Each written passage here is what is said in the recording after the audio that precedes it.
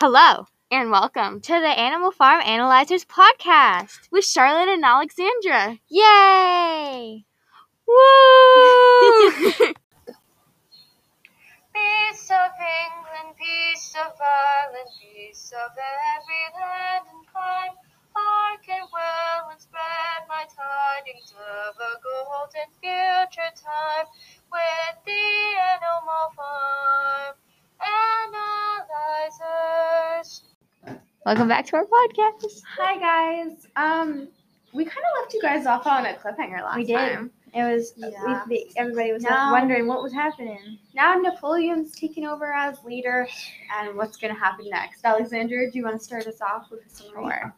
So the farm is now led by Napoleon, and it turns out it's not what the animals wanted or was expecting, and they were dealing with humans putting all the animals on the fence. I don't know what that means. It means dealings with humans put all animals on fence. I know. I just read that. What does that It mean? means like the pigs are making dealings with the humans. Oh and- yes, they're trading with the. Yeah, and it's not the animals are like, I'm not so sure about this. Really? Yeah. Yeah. Okay. So, what are we gonna talk about today? So should we start off with what's happening in the first few pages of the chapter? So we start off with the quote, "All that year the animals worked like slaves." But it's said later on that they're happy because, they are not slaves to the Jones. They are working out of their own free will. Alexandra, what do we think to that? Well, they really weren't working out in their own free will. They were basically being forced by the pigs to do that, and that's not They great. worked for 60-hour weeks. Which and is then intense. In August, Napoleon announced that there would be work on Saturdays, I believe, but it was strictly voluntary. But any animal who absenced himself, rations were reduced by half. So And it's not volunteer work. No, it's very manipulative. Yeah. It makes it sound like to the animals, oh, hey, it's just volunteer work. But no, he's going to cut your rations if you don't do volunteer. it. So Yeah. it's not even volunteer. It's not at this really. point. At this point, it's kind of more command and dictatorship. It's Yeah. not volunteer. And then Napoleon announces trade's going to start, right? Yeah, they Alexandra? get this man. I forgot what was his name, Mr. Pikes? No, Mr. Pilkington. Yes, Mr. Pilkington. And Mr. Pilkington's like their money manager. He helps them pay for things because nobody's going to take a trade from a pig. They're going to take it from a man. Yeah. And the man's going to help with that. So they help with the trades and stuff like that. So yeah, that's fun. Oh, no, it's Mr. Whimper? Whymper. Yeah. We get the names all mixed up. Okay. So, yeah, we messed up really bad. Yeah, it was Mr. Wimford. Whimper. It's Whymper. I Whimper. always get that wrong. It's okay. Anyways, so So yeah. after the pigs start to trade, Napoleon announces that he has decided upon a new policy from Right. onwards. The animals will engage in trade. in a trade, and they'll farms use Mr. Whimper as from a middle body. Yeah, a middleman. That's what it's called.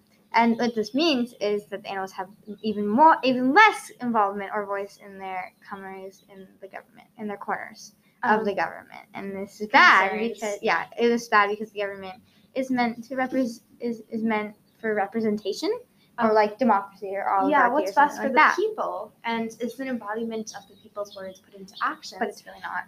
And even when the young pigs try to raise their voices timidly, but they are promptly silent by the tremulous of the growling, growling from the dogs. Yes. And honestly, when people are afraid to speak their voices, that is bad. When Yeah. there are issues, people should speak them. The And problem sometimes is they're not with allowed to. Napoleon, saying, no, I'm right, I've got this, everything I'm under control. We're going to find later that that's actually going to bite him in the butt, and he's going to be wrong. But we also have two people after this who embody kind of the theme. And what was our theme for this book, Alexandra? About the KGB. No! Am I the wrong No, thing? What's the thing? No, don't remember. the theme of the book is that power can control. Oh, yes. Oh, I thought you said KGB is the the chapter. dog. I was like, there's themes from the chapter. No. Okay. So we're going to talk about two secondary characters. Well, one secondary character and one group of secondary Yes. characters. So our official secondary character is Squealer. This is really where we start to see Squealer's true colors, I think, or like start to see him more and more. He's controlled by this And he's controlled power. by Napoleon, and like Napoleon's like, okay, if you do all these things for me, you get a piece of this power. And he gets more rights. Yeah. And in the end, you'll find out Squealer was so fat by the end of it, based on like how much food Napoleon gave him. Mm-hmm. And Squealer is basically used every single second to go over and smooth things over after debates. Yeah. And things like that. And afterwards, Squealer made a round around the farm and set the animals' minds at rest.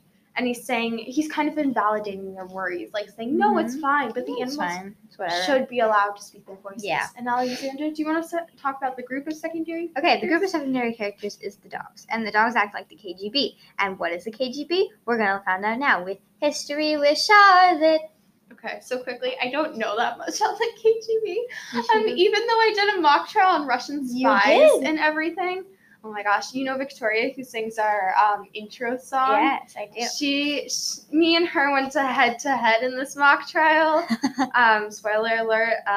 Yeah, I lost. I lost both trials, but we don't talk about that. We don't talk about her failures. It's only about okay. her successes. Yeah, we don't talk about my failures. But anyways, the KGB was basically a group in Russia during the Soviet Union. So Soviet Russia basically came around, and if you were doing something that the government didn't like, they would attack.